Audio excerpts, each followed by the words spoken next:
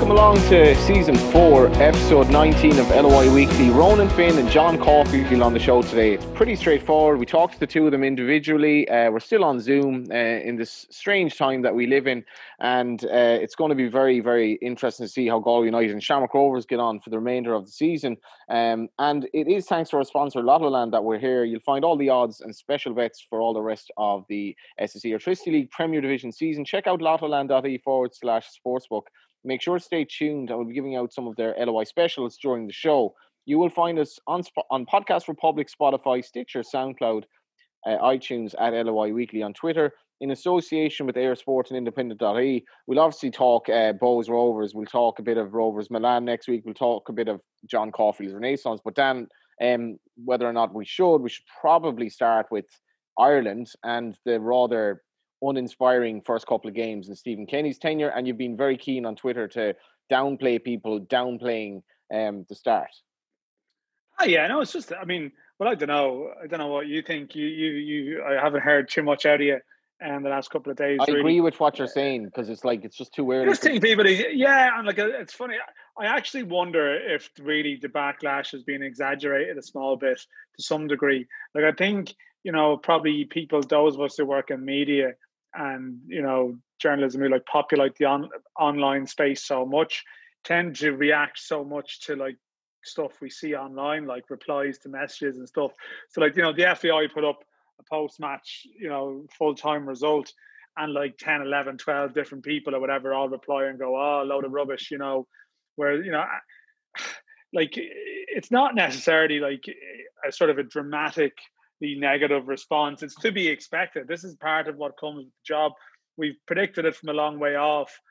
Mention it that if things start to go bad for Stephen Kenny, straight away it'll be blamed on his background. We said that with Mark Ross there last week. It was always going to be the way, and you just sort of have to suffer through some of that without being too sensitive to it, and acknowledge that that is always going to be part of the process.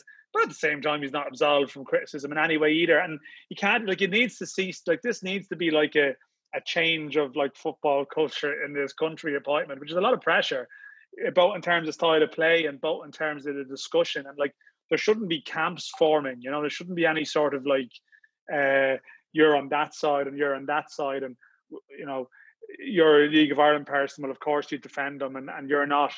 What would you know? You only sport club in England. That can't be the whole debate the way it goes. But it does emphasise probably why, you probably did need a win or two early just to calm some of that stuff down. Well, Mick McCarthy was doing the chill. Yeah, Mick McCarthy was doing co-com obviously for the Bulgaria game, and Mick McCarthy's probably thinking after those two games, we would have gotten 2 draws at worst out of those 2 games, because we would have defended more compact, as Kenny was saying, they protect the back four. So Ireland passed the ball a lot against Finland and really did nothing with it. So it's kind of he kind of has to prove, I guess, that he can get them passing, but doesn't leave them vulnerable such that we look like we're going to concede a lot. So it's just interesting times. It's just a change. It's changed. You say that about Sunday. But you say that about the whole Mick McCarthy thing. The Nations League, you play against teams that are roughly the same level as you, and Ireland's big qualifiers last year were the 4 games against Switzerland and Denmark, I guess, where the teams were similar level or higher level. They would be, Denmark would have been in League B before. And so you look at the last 6 games. So you got Finland, Bulgaria, and the Switzerland-Denmark games. And Ireland have been 1-0 down with 5 minutes to go in all 6 of those games. That is a fact. Yeah. No matter what way you play, what your style is, whether you're more compact or whether you are, Ireland still conceded the first goal and we're 1-0 down in all of those games. But Shane Duffy got a header in Denmark, Shane Duffy got a header in Bulgaria, and there was a couple of rallies in the home games last year from the Goldrick and Doherty to get draws. So really, that's the reality of it. And a lot of the commentary over the last week, there's actually not as really been a load of people banging on who are sort of madly prominent figures who are getting worried. Most people acknowledge who are following football are not getting knee-jerk. You did have the bizarre contribution where Noel King came out of nowhere with a column. Do you remember, like, I don't know if you ever Great watched job with the under-21s. Did you ever watch the wrestling back in the day, right? Where they have this over the top like choreographed thing where all of a sudden this character who's been in cold storage for like 3 months emerges midway through the Royal Rumble with a chair or something. Yeah. It's like, oh my God, here comes the Undertaker out of nowhere. Yeah. It's like, this is like a really shit version of that, right? Where like Irish people, and out of nowhere, here comes King. Here comes Noel King. And Kinger emerges from left field with his chair going, maybe he's what not did he the do man with for his job. chair? What did he actually say? Or Roddy, who's had an issue with Stephen Kenny going back 20 years. And I know this, having previously ghostwritten his column for a long period of time. I know Noel King in fairness, the column wasn't that bad, but just in the midst of it, it was like, maybe he's just not the man for the job. And it's like, oh God! I think the week previously he called him the Messiah. But look at this is the biggest job in the country, right, in sport, and this is part of the commentary. And it's just probably is it bigger than the Irish rugby job. Yeah, of course it is. That's an interesting one now. It's miles bigger. Miles bigger. Ireland's rugby team is miles better than the Irish football team. Yeah, listen, I'm involved with Off the Ball, as are you. The number of texts they get from the Irish football team is far higher than anything else. Who would they want more, Joe Schmidt or Mick McCarthy a year ago? Say a year ago, if they Joe Schmidt or Mick McCarthy, who would they go for? What, for dinner? It was a hypothetical. Listen, you can have the Ireland manager, but you have to make a choice. It's Joe Schmidt or it's Mick McCarthy. What, as a guest on the show? Or yeah. Who's the? It doesn't matter. It doesn't. Maybe Schmidt might be the bigger draw, but there'd be more reaction to. There might be more reaction to the Mick interview. Like, this is my point. It's the biggest job. I'm not saying it's the best. Like, that the person in it is doing the best job, but I'm saying that it's the highest profile commentary sports job. Like, we've never had the Irish rugby team's decisions and trials and tribulations discussed on Liveline. You know what I mean? Whereas, like, we've had that with Steve Staunton's era and stuff. There is no comparison, actually. Like, honestly, there's a large swathe of people who just are indifferent to the rugby team, whereas everyone tends to have an opinion about the football team. Even if they want to give their opinion that they're shite, they're still giving their opinion. So, like, that's the whole and Stephen Kenny is now in that space. Like, what was he like after the game? I was at Rovers Bows. Was he kind of chilled out? Was he like? Did he show any signs of concern? Well, Rovers Bows was Saturday, so I don't know if you were there for 48 hours. So I was at that game. I'll talk about that afterwards. You were at the Ireland game. He was grand. Like, again, like, there's a couple of very predictable things. You see some people don't know about Stephen Kenny going, he doesn't look comfortable in front of the microphones afterwards. Oh, he didn't look sure of himself. And you see that from people who've never watched an interview of him. Inevitable. Boring and predictable and inevitable. That was going to happen. And we knew that was going to happen. So, like, just accept it. Like, when he's winning, it's like, softly spoken genius. If he's losing, it's like, he's under pressure here. Like, that's always going to be a part of it. The one bizarre tone of commentary I've started to hear, though, and like, there was a bit of it from, like, people in the press box and stuff, like, talking about, this back four is gone now. Like, it's been ruined and all this. I point out, like, we're 1-0 behind in all of the games. All of the big games in the last year, playing in one way and playing in the other way. Ireland have ended up in the same situation all the time. But, like, even now, there's a sense of, there's a new CEO coming in, and the Irish football team is about results. And if they're not winning games, they'll need.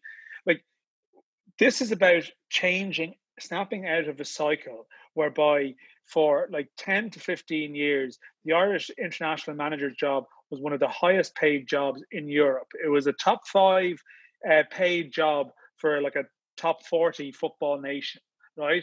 And when things aren't going well, you throw money at a big hit to come in and fill the ground at short notice. And then you do it again. And like, after 2 games, people are already starting to talk about, they'll start to wonder about the commercials here. It's like, come on, like, you have to be better than that in terms of, like, rational analysis of where things are. But at the same time, acknowledge that, of course, if they lose in Slovakia, which is very possible, there's going to be a big backlash, and you just have to hold firm and stick with your beliefs and trust that this was a long-term appointment. Now, in a weird way, we are not going down to COVID talk. We're not going down to COVID town today, right? I don't like discussing it with you, but in a weird way, right? All the pressure around the Euros has been about missing this incredible occasion in Dublin, next year that we can't bear to miss out on. Who knows if we're even going to have that occasion now? And in a weird way, maybe now is the right time to be experimenting, because international football is never going to be as low key perhaps as it might be. And in a way, like if there's no one going to the games and this existence is going to stick around for a while, you may as well try and implement your style now and be ready for whenever we break back out into the world again, because like we don't even know if when the qualifiers for the World Cup start next March, if the fans are going to be there. But like I think Stephen Kingsbury deserves the time to maybe have a home game with crowd there, like and like people are rushing to judgment of I can't stress, like of all the closed doors games I've been to, in recent time, there's no doubt that the cavernous Aviva, and the players were in a bit of pre-season mode or whatever. It was like no other international game I've ever covered before. And I actually just found it hard, really hard, having done the first one off the telly, and I was a lot more engaged by that and analysing it. But I even found with Sunday, it was just, this is such a weird non-event here that I can't get energized by anything here. Now, this is only what it is. You're energized today. Towards something. Well, yeah, energized enough, Yeah, energized enough. It's I just think we need to just, everyone just needs to chill, but at the same time also not be too hypersensitive either, and accept it's the biggest sporting job in the country. There will be people with opinions you don't like about it. That's absolutely fine. Like after Mick McCarthy's first game in Gibraltar as well, a lot of people, well, this is why do we bring this dinosaur back? And that was after one, and that wasn't fair either. So most of us follow who follow the League of Ireland follow a team that he didn't manage as well, and I'm quite happy to take a dispassionate view and say, like, there are lots of things that he needs to work on. He knows that himself. But I think we're here for the long haul, and if we lose to Slovakia, big deal. If you're going to be judging things on 3 games, 2 of them behind closed doors, 3 of them behind closed doors, in 2 of them not all that important in the overall scheme of things, well, then you're an idiot. So we just get on with it and get on to the next game. I think anyone who had a strong opinion after the 2 games last week, a really strongly negative one, probably had a preconceived notion already. That's the point I would make. You know, so really, but I honestly think that's actually like a noisy minority. I think a lot of people broadly get what this is about. And but at the same time, let's not be naive as well. Like a win or 2 in this run would be nice, just to take a breath and get time. Like we could talk about. We can move back to the league and look at Stephen Bradley now and Rovers and Bows, and Stephen Bradley is quite likely on the way to a league title. But I mean, there's still work to do, of course. But they sort of trusted in their process when things weren't going well. And he could, if it had been left to a referendum, I think he would have gone at certain stages, there's no doubt. And yet it was all building towards something eventually. So we've 3, very, very high achieving managers in the league. We've obviously Keith Long's done an unbelievable job. We've, obviously Bradley. And we have Giovagnoli, who's basically unbeaten at Dundalk, and looks like they're going to be fine. You have to be patient. Trust the process. It's just interesting. I suppose we should talk about that game. Obviously, you watched the game. I don't know, Dan. So the big talking point was obviously I think the big talking point was the tackle Scales on Danny Grant, and everyone around me was like, that was a Stonewall penalty. And then I watched it back, and I was like, Derek Townley, you may have made an incredibly brave call, and you may have gotten it right. I don't know. I think Rovers players think it was a penalty. So, I think they got away with one. Yeah, they got away with one. I'm slightly on the fence, because I think he kind of ran into him. I don't know what he could have done in that situation. In any event, Rovers have scraped through another game. We'll talk to Ronan Finn about it, but they're 5 points ahead now. That was their hardest game probably left, with the exception of the Dundalk game. They're playing Milan. I don't really know how can they blow it, basically? Can they blow it? I suppose the only thing is, they need someone to go on an exceptional run, because it does look like teams are just going to go in and sit in against them, and they may have more days, they may have more nil-alls. So, like if someone can get a run together from somewhere, then like they could draw their way out of the title maybe. Yeah. But that's reliant on Bows realistically putting a run together. I mean, again, like Dundalk have chosen to like take themselves out of the title race, and they've quite politely excused themselves from the table and chose to leave. So what did you make of the game? Actually, they're not there. Well, I only saw the second half because I was out at an Ireland press conference, and I've seen highlights. So, like, I actually thought that Bows, in fairness to them, like the last 15, 20 minutes, like they created they created moments. And well, Danny Mandrow comes on and he was the best player in the pitch. Yeah, it was kind of it was just a strange one where it was like, oh, this lad has so much talent. Yes, he's not playing for whatever reason, and he was brilliant in that 20 minutes. By far, Bo's best player. But it's like, apparently very good on the under 21 training camp last week as well too. But I mean, clearly, like, things haven't been. I don't think it's a massive revelation to say that, like, I don't think he's necessarily having great relations with people at the club there at the moment. Right. And I don't think anyone really expects him to be there next February. So I'm going to say the biggest talking point apart from that was Pats losing 3-0 in Waterford, which, again, you've a manager who's just starting off and sort of did chances at 0-0, but Pats have a serious problem because when they fall behind in games, they generally just struggle to get back in. And this was poor. And, the goal, first goal to give away, always going to be crucial. Massive mix-up at the back, I think, between Desmond and Brendan Clark. And it's like, Pats are closer at the moment. Now, the table is crazy, but they're closer at the moment to second last, I think, than the top four, we'll say. Yeah, no, I think we can't even analyse the league table in that much depth because it's swinging so much either way. And like, you have Sligo Rovers up to third now. Like I said, like, the Dock have been really poor, and yet, like, with a game in hand, like, they're third comfortably if they win it. You know what I mean? Like, so that's like there's maybe that Cork Finn Harp situation at the bottom that's maybe starting to develop, but beyond that, Pats is a weird one. I mean, it's a strange one with Pats, really, because I think obviously this was meant to be a first full 36 game season for Stevie O'Donnell, and it's ended up like turning into this condensed probably race for Europe, and there's definitely a degree of pressure that comes with it. And I've watched them a few times now. I actually haven't seen them in the flesh other than the Dundalk game, the first one after the break, where a lot of people were optimistic. So I've only watched them on TV since. Strange, like, just like conceding really bad goals. Georgie Kelly hasn't clicked. I think you'd have to say hasn't clicked at all.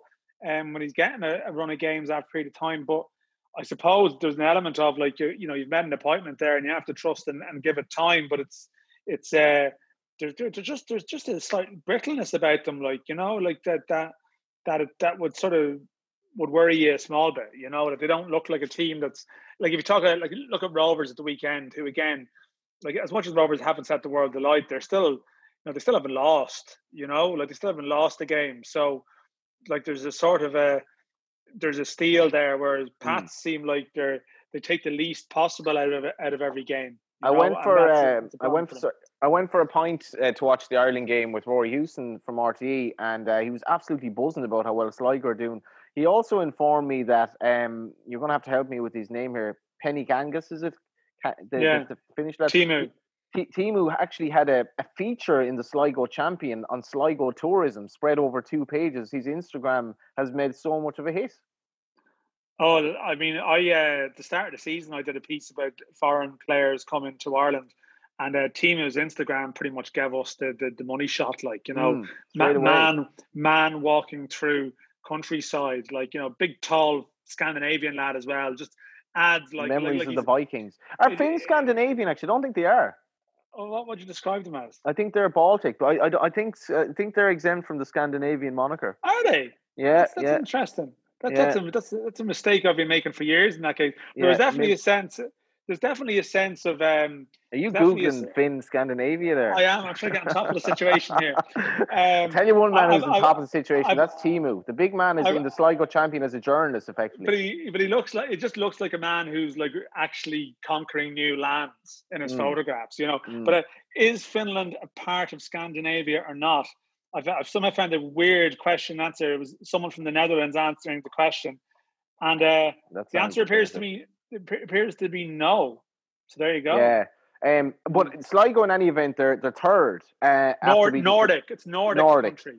There you go. So they've won 5 games after losing their first 4, and they play Sligo, or they play Pats in a fascinating game. But it's just, the table is just absolutely insane, Dan. The first division is arguably even more insane.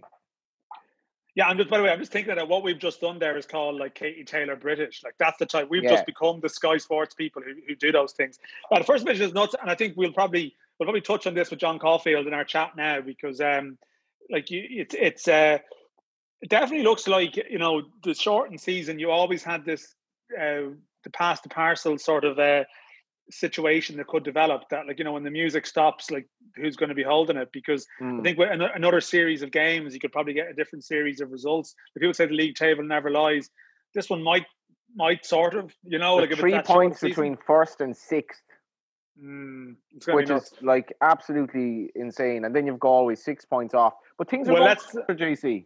Well, listen. Why don't we hear from the man himself and discuss that? Because it's always nice to have Johnny Ward and John Caulfield on the same page in the same discussion together at last. We're joined by John Caulfield now, and John, I don't know, I guess there's an obvious place to start here. It's been a bit of a whirlwind. Your first 3 games at Galway United, they've scored 9 goals. You were a long time out of the game as well. You obviously had a lot of time to recharge. What's it like being back at the coalface in such a mad season as well? Yeah, it's fantastic. Obviously, you know, I suppose the time I finished up with Cork, you know, you needed that 3 or 4 or 5 months to recharge, because it was very intense. And obviously, you know, at that time we were challenging up the top, and, you know, there's huge pressure because the expectations were high and we'd done so well. So, you know, it was a good time to recharge. And, you know, I suppose I was looking for the right opportunity to get involved, and a few things had come up over a period of time, but they just weren't ideal. And then when Galway came up in the circumstances, it was very quick the way it happened. And, you know, I'm delighted. Great come in, and response from the guys have been brilliant. And, you know, I felt the team was underachieving a bit, and so we got cracking straight away. So the first 2 weeks have been great. The lads have worked really hard. We brought in some extra training sessions, and you know, but we hadn't been scoring goals. There was lack of confidence within the team, and you know, I love the teams to attack and create chances and score. And, you know, so the Shelbourne game was interesting because, you know, the last 15 minutes our fitness, you know, told, but we had done really well and we'd scored chances. But in the last 2 matches, you know, away to Athlone was a tricky one, but, you know, we got 4 and did well. And the other night was unusual because UCD were on a really good run. You know, but you know, to go up and score 3 goals in UCD, keep a clean sheet. We probably created another 4 or 5 very good chances. So overall, I'm happy with the way things have started, you know.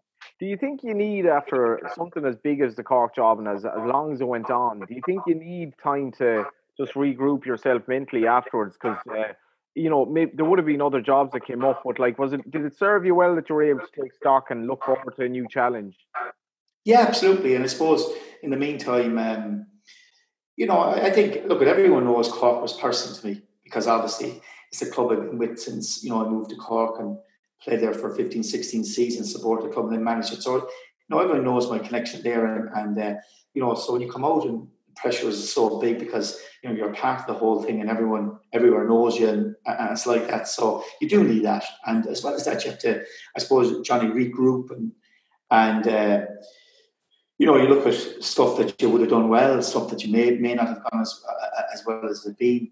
And it gives you that chance to reflect. And then, you know, when you come out for 3 or 4 months, it gives you an opportunity then to go back and visit other clubs and go across channel and, you know, get more ideas and, you know, look at things. And that's really what I'd done. Now, I had gone back in the meantime and back on the road and started working for Diageo on a short-term basis. So at least, you know, my mind was active, but I was still traveling to the UK quite a bit, looking at sessions and going to different clubs. And, you know, that's my passion. So, to be honest, you know, when the Galway scenario came up, it happened really in the space of 24 hours. And, you know, but I was ready for the challenge. And I suppose there's lots of similarities from where I was, you know, club not doing well on the pitch, stuff maybe off the pitch have to be sorted out. So there's lots of stuff, but I have quite a bit of experience in that side. But ultimately, it's about the team and getting the team right. And at the minute, you know, there was quite a number of players that were injured, maybe weren't and performing. And it's up to me then to try and bring the confidence back and assess it. And, I like to have exciting teams. I want to win. And I want to score goals. And so that's what I'm trying to do at the moment. And, a lot of the players have responded really well. And, so it's all part of it, Where did you go, John? You said you went to clubs in the UK. I know it's standard enough to go and just watch teams train or whatever, but who are you going to watch and what are you hoping to get from it? Just trends, what's going on, like what other people are doing? Yeah. I suppose look at Millwall, I've been in Rochdale. Do you know what I mean? I've been up to Sunderland. So like this context you have. I like to go to sort of clubs that are relevant to our league, Dan. You know what I mean?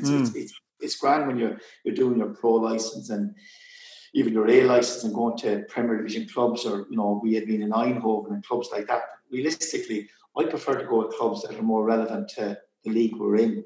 And it's like everything else. It's the way the game is changing nowadays. It's always looking for insights and how people do it differently. I always say in management, the one thing about the pro license or the A license, they all teach you how to coach, but ultimately in management in Ireland, it's, in big European clubs, they all have coaches and managers and all for different areas.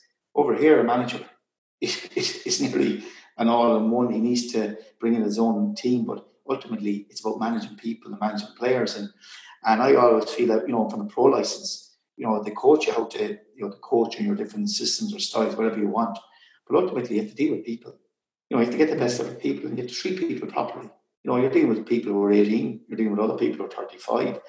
Everyone has their own problems, everyone has their own issues, and that's probably the one area I always felt that in the pro license that coaches should be encouraged more, I think, to go and manage in junior football and non-league and get dealing with people and get dealing with guys who are dropped and fellas who take off their jersey and throw it in your face and who give you abuse. And you learn from those scenarios, and the non-league scene was very good to me because I learned a lot of stuff.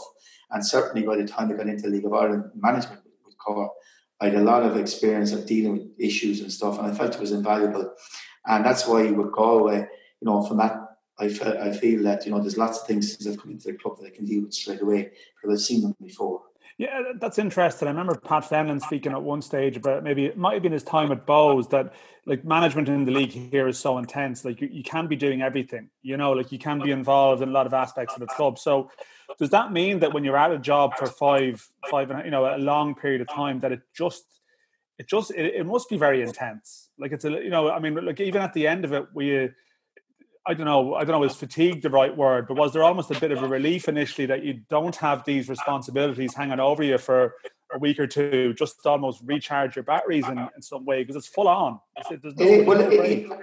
And really, like Dan, people can say what you want in terms of a job.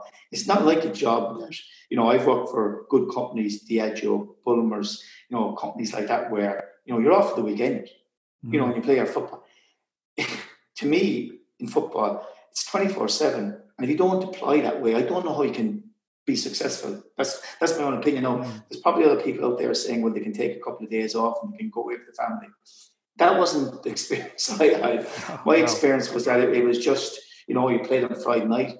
The following night, you might be up in Sligo, you might be up in Bray, you're watching the games. So it was just constant, and you're right, when you come out, then you just go and probably take a big deep breath and realize, Jesus, was that intense? And at home, they'll tell you that. They'll say, look, we haven't seen you for 5 years. That's just the way it was, because you come home from a match, away game, you might be home at 3 in the morning. You're up watching the game on the following morning. It's probably 8, 9. You're in to do the recovery. You might even be in on Sunday because you're Monday, and with Europe, you're constantly on the go. So, and you're always trying to improve and do things. So I suppose from that point of view, I just feel that it was a 24/7 game. And when people say to me, what's your day off? I really don't see in football a day off. Like today, we see a train this evening. Yesterday was technically, we played UCD Monday night. Yesterday, 3 or 4 meetings around Galway trying to set up a few structures for next season. But it's enjoyable, it's brilliant, and I love it. And you have to have a passion for it. But in terms of a job, I don't really understand where, I don't know where you have that time. It's just intense. That's the way the game is, I believe. And if you're trying to be successful, you have to put that energy in. And that's the way I feel. And sometimes I see that's what I feel with some of the coaching courses, is that, they don't tell people that really that it's unlike any other type of job that you're in. It's really, you have to have a passion for it, but it's your life really. And people on the street will come up and give you their opinion. They'll tell you what to do, and you either embrace it and take it on the chin, or and if you don't do that, I don't know how you. From my point of view, you have to be all in. One of the, I suppose, one of the great, you mentioned the feedback and people coming up to you in the street and whatever. Like, how does it feel going to a new club? And like, it would have been expected normally your first home game, there would have been like a big crowd, there would have been that response that your first game at Cork was incredible, the home match. And, you have these impatient Galway fans like Johnny Ward and people like this who expect this and that.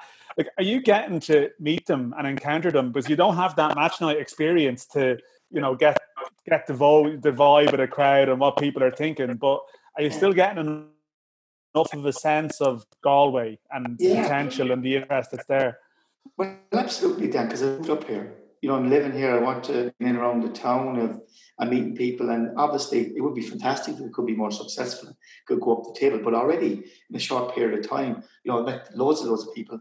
A lot of people wishing well, a lot of ex-players, people, ex-sponsors in the club or sponsors in the club. So I met lots of people. But, for me, I'm in the community and you need to be here for that. You could have to show that you're serious about this. It would be fantastic if we could get crowds back. And certainly, I think, there would have been an impact from a crowd point of view, obviously, if crowds were allowed in. But look, at the moment, that's the way it is. Certainly, we hope for next season that will change. But, at the moment, I'm out and about, and it's, despite what Johnny Ward has been saying about me, everyone has been giving me great well wishes, and hope, hopefully I can. What's Johnny Ward been saying here? Come on, Johnny. Come on. You're on, we've got Johnny Ward now on the line here. Anthony, we need to sort out. It was actually nice to meet. Johnny's a great guy. It was actually nice to meet after the game, the Shelbourne game, and we did speak about how mad that game was, but we've had 3 games since you've come in, and it's been ridiculously attacking football, really. And I suppose your problem has been that I would have said at Cork that you were quite direct. Maybe you were working with the players that you had, because at the moment with Galway, it's very much use the pace that the team has, and it's everyone seems to be very excited by it. So maybe I was wrong. Yeah, no, listen. You see, it's probably, look at lads. This period in the Cork scenario, as I call it, was like 2-year periods. Like, we took over a club that were on its knees. We had no players. We plucked a couple of guys like O'Sullivan from non-league football who we knew. And O'Sullivan, the first year, got 10 goals from play. He was a phenomenal player in the air. We played to his strengths. Then we ended up with the Maguire, Dooley, Shepherd era when we won the double and won the Cup in 2016. And we were passing, moving, went to Oriel Park, beat Dundalk 3-0, were the champions. Phenomenal football team for those couple of years. But we were losing players, and then we ended up in the 2018-19 year, we brought Graham back from Scotland, Graham Cummins back from Scotland, whose strength was in the air. So we changed around. So we had different styles, and we were trying to build a team around the strengths of our team. At the moment in Galway is that, I want to see my team attacking, being exciting. And even if you look at in Cork every year, if you look at the goals scored, we were always a very attacking side. Of course, you want to keep clean sheets, but it was probably that Dundalk were the sexier team. That was fine. I have no issue with that. But we were the team trying to stay with them and pull it up to them. And it was always tough going. But we were doing our best, and the lads did brilliantly by winning 2 cups and qualifying for Europe every year. And when people look back and you look at other teams at the time, the Rovers and these, they were 20-25 points off us. But it just got to that stage where Dundalk had a phenomenal team and great players, but we had as well, because we wouldn't have won a double otherwise. But at the same time, at the moment, I want our team to be exciting. I want them to play. We've a bit of pace in the team, and I'm trying to use that. So, as I said, I'm trying to play to the strengths of the team, and I've always tried to do that. And so, whatever box people put me into, I can't do anything about that. All I like to do is do the best for the club I'm representing and try and get the team to win, because ultimately, in professional football, it's about trying to win matches. I suppose, considering where Cork were when you took over and the consistency that you had, it was a phenomenal time. What happened why did it go wrong at the end? And this happened so many managers where eventually, I don't know, is it that the players kind of need a different voice or just too many players have left? But, you look at where Cork are now, it's a long way removed from sort of the Caulfield era. So what went wrong at the end? Well, I think, Johnny, the scenario is that, we went from a team 6th or 7th in the table, when we took over with 5 players on the books, to go into, in our first season, to the last game of the season with the Dock nearly to win the league, and we never left that position afterwards, bar winning in 2017. So I think the problem we were having having it very difficult to retain players. If you look at the period I was there, 13 players went to England. And it wasn't that, we all mentioned Maguire, Lennon went to Hull, but if you look at the bucket, like we had Johan, Dooley, Ryan Delaney, all went to Rochdale. We just couldn't give them. And Rochdale's average crowd is 2,300. We have way better facilities than they had. We had European football, but they could double their wage if they're going to Rochdale. And Rochdale aren't a big club, but that's ultimately, and we had been very good at, if you look at, we've been very good at identifying players to come to the club like Beattie, Shepherd, Dooley, all these guys that were out of contract who came to our club. But we were losing them, and then to find the diamonds was getting more difficult. So by the end of 2019, a lot of things had changed in the club. The vice chairman who founded Force, Pat Shine, had died in November after 2018, had a big effect in the club. The chairman stood down, the board changed, and really they wanted to go in a different direction because cost-wise, the club had gone from 214 to 219 in Europe every year, and that meant there was massive work needed to raise money, bring in more money, and they wanted to go in a different direction. I was trying to develop a new team because the team was quite young. We had McLaughlin, we had McCarthy, with Dan Casey brought in, with Darragh O'Connor. So we had a lot of younger guys brought in, but the problem, I suppose, because success had been there, because we hadn't been in the top 2 the first third of the season, well, there was pressure on. I understand that the club wanted to go a different way and the chairman wanted to go a different way. And that's fine. And at the end of the day, as I always said, I didn't want to be there if I wasn't wanted. So the conversation was very short. And, it was going to be more difficult year. And look at it. And if people come in to run a club, they want to change the way the club is and they want to change the structures of the club. And they're ultimately the owners. That's their entitlement. And, while I agree with what happened, ultimately, the way I felt is that if you're not wanted there, you might as well move on. Just on that, sorry, Dan, just on that, how hard is that for a manager? Because people lose their jobs and that's tough, but you're in a job in your hometown, effectively, where your adopted town, so much success, and for weeks and weeks and weeks, there's kind of negative coverage of Cork, and you can see that the team is kind of fading, and then you eventually lose your job. How hard is that to take for you and your family?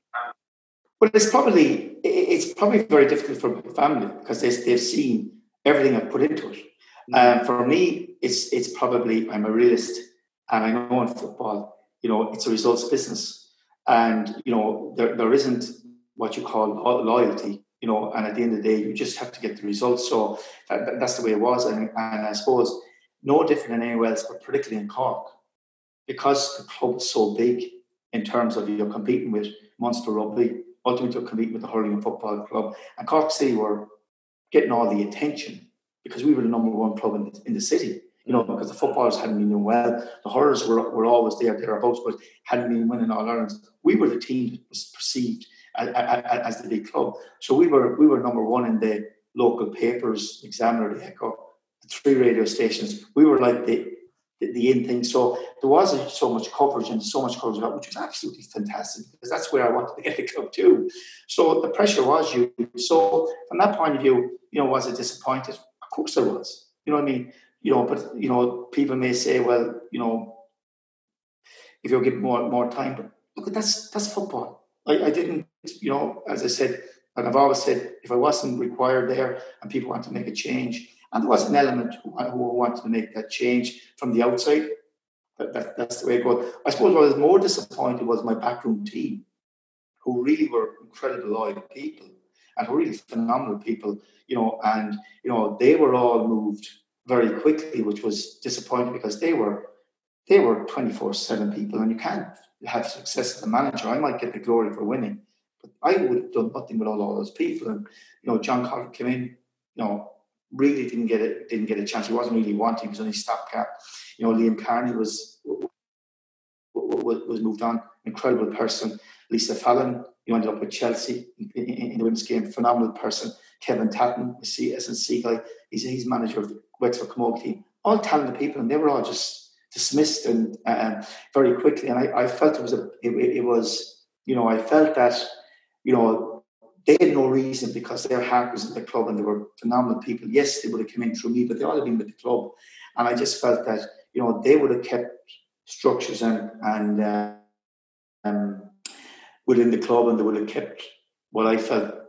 There were so many changes; it was very difficult, And then I feel with Neil coming in, then it was always going to be difficult when there's so many changes. I must want to look forward rather than look back and not make this a big Cork thing. But there's one final thing. I mean, it's funny you mentioned the 2016, 2017 team, and you can just reel them off. It's always like Dooley, Maguire, Shepherd. Like, the one thing that did strike me about the last year is that all of a sudden you didn't have that familiarity. Like, you had possibly quite a big squad, and I wonder, was that you're searching for those diamonds, as you mentioned, and you couldn't find them, and then you look for more, and at the end you were bringing in guys on loan from the UK, just looking for something. And like, did you lose something there with that? Like, you have a sort of a continuity and a squad, and then you were sort of reaching around for something, and all of a sudden you end up with a lot of players, but no real, that not that 11, and then that brings costs, I guess, with it as well and stuff, if you have a big enough squad. Yeah, but there was a lot of talk about costs and stuff, and most of the fellas I got from the UK were free. We didn't pay them anything, because the club that was the deals I'd done with my connections. So deals with Rochdale, with Portsmouth, they were connections I had. So the players didn't cost us anything over. So there's a lot of myth there. But at the end of the day, if you look at the history, I was slow to bring fellas from across into our league, because it's very difficult. Because I was able to pick, like, remember, Dooley was a guy that no one wanted. Derry let him go, didn't want him. Shepherd was similar. Okay, Beattie, all right, came to us. Okay, he'd gone from Bowes to Sligo. But we had picked up guys that you're saying that, Ryan Delaney had come in. I got him from Nigel Clough and Burton. So, like, even Sean Maguire wasn't particularly well. No, Shawnee was a classic, because no one wanted him. Because he was just let go, and really he came to me on a non-contract. But to be fair, people say in hindsight, that I turned his career around. All I did with Johnny Maguire was give him confidence and work with him, on the training ground and play. And then he came up and he played, and we worked on him. And he got his confidence, and but the credit was to him, because he put the work in. I only showed him the gate I opened the gate for him to show him what he could do or what I could give him. Well, did your own experience as a striker help him? Because maybe his confidence wasn't that high at the time, and he is brilliant in front of goal like you were. Well, he was a lot better striker than I was, Johnny, can I show you? But you're both kind of ultras in the box sort of types as well, like. Yeah, but look, you could say that would it have helped? It may have helped, because I know in front of goal, particularly with strikers, you need to have that confidence, and if they miss a few chances, you need to keep and persist with them. If you know what I mean. But I would still say, like, you talk about Stephen Dooley. Again, incredible footballer, totally underrated. We brought Kieran Sadler in, and Sadler was a really good player. But like, Stephen Dooley was a magician. You look at our league in the 217 team. They won the first 21 or 22 games. Galway, funnily enough, was the team that drew with us. But Dooley's, if you look at the goals Maguire got and Shep, Dooley's creation was phenomenal. But he was, again, a guy with low confidence, didn't believe in himself, and was a phenomenal footballer. But to be fair, it was one of those ones where it was that, I suppose, to answer your question, Dan, you are always looking to pick up guys around, and the quality of some of the guys that we brought in wasn't at the level that we had been. But I suppose that's why I felt that, with the likes of Darragh O'Connor, these lads, I was going to try and rebuild the team. But it was difficult, because when you lose a goal machine, like we had O'Sullivan for 2 years, Maguire came in then and made us a different team altogether, albeit with Dooley and Shepherd and these guys and Buckley coming from midfield. And then we'll say, Graham came back, initially did well, found it difficult then. You know what I mean? And obviously, you're looking to get the guy who will get you 15 or 20 goals, which could make a challenge. So it is difficult. So, and ultimately, I wouldn't have gone to UK much through my previous 5 years, but you're always trying to see, can you find the guy? So it's, it's all a good learning experience, that, you know. I suppose the criticism that's definitely fair is that you had a big squad, and you did seem to you seem to have 7 or 8 right backs alone at one point. And was that one thing that you just maybe you spent too much on players that obviously couldn't play, or that would be something that I would have reflected on, that you had an awful lot of players, you can only pick 11, I suppose. No, we did, but the problem, Dan, is that we did. Like, at the end of the day, we had a number of players on contract. You know what I mean? Like, we had a couple of lads in from England, Smith and Gillen. These guys, they weren't. Yes, we put them in accommodation. They weren't. Their wages were covered from across. Young Gary Boylan had been on a serious injury. His contract he was on a contract that his contract would start when he played. So obviously he wasn't. You know, so there was a lot of myth in terms of what was there, and there was, you know, there is stuff that was put out that it wasn't correct. But look, that's, you know, sometimes people need to justify what they've done. You know, I'm not getting involved in that. But like, all I know is that behind the scenes, that basically what we did, what the structure was, what we were trying to do, and ultimately at the end of the day, you know, you move on. You know, people don't like your face. They want to be changed, and that's fine. That's the way it goes. You mentioned so to Galway, and you mentioned, like, yesterday you're having meetings about next season, and like, so what have you inherited there? I mean, I suppose you probably have an idea of Galway from outside, from going there over the years. You know, the club, there has been more time in the second division than the top division in recent times. What have you found on the ground compared to maybe what your expectation is, and what are those structures and things that you actually need to do with next season in mind? Well, first of all, Dan, the team is underachieved. You know, you come into a club and there's, you know, 25 guys training, and they haven't won a match. So ultimately you can, you know, listen, and, you know, people can blame other people, or they can say, you know, maybe Alan didn't do this. At the end of the day, the team didn't win the match out of 8 games, you know, so you don't need to be a genius to see they didn't win a match before COVID or since COVID, okay? So you have to look at the squad and then look at the lads and say, well, why is that happening here? You know, fitness levels. Have guys lost form? Guys lost confidence? And so you have to go in and put your stamp on it. And that's just so that was the immediate thing on the pitch, and increase the training sessions as well. You know what I mean? So which I've done, and off the pitch then is trying to put structures in. You know that, you know, there's lots of stuff in the medical side. You know that need to tidy up. There's lots of stuff regarding injured players. You know, lots of stuff regarding answers in the club, who decides this, who decides that. So there's things like that I've been working on, trying to make sure to streamline things, that everyone is accountable. And even with my own management team, you know, there's a lot of talk that I changed the whole management structure.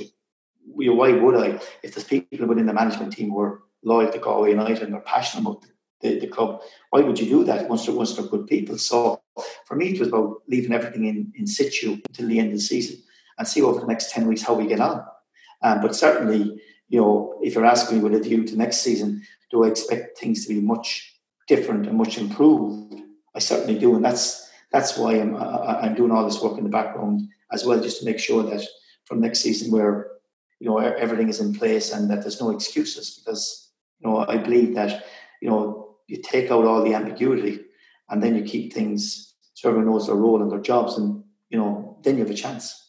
What's achievable this season? It's funny, the first division table, it's incredible, really. It's almost like if people watch the Tour de France or something, it's like a peloton, but it's at the front. You know, they're all at the front, and they're sort of, and all of a sudden, if you can get a bit of momentum going, teams are dropping points. So if you can get a run together, like, you're not a million miles off that playoff picture at all, really, are you? Well, I suppose the most important thing, Dan, was that I had to go into a club and see who we win a match. And even to see the lads after Friday night's match in Athlone and in the dressing room afterwards was like the relief for them. You know, they were all smiling.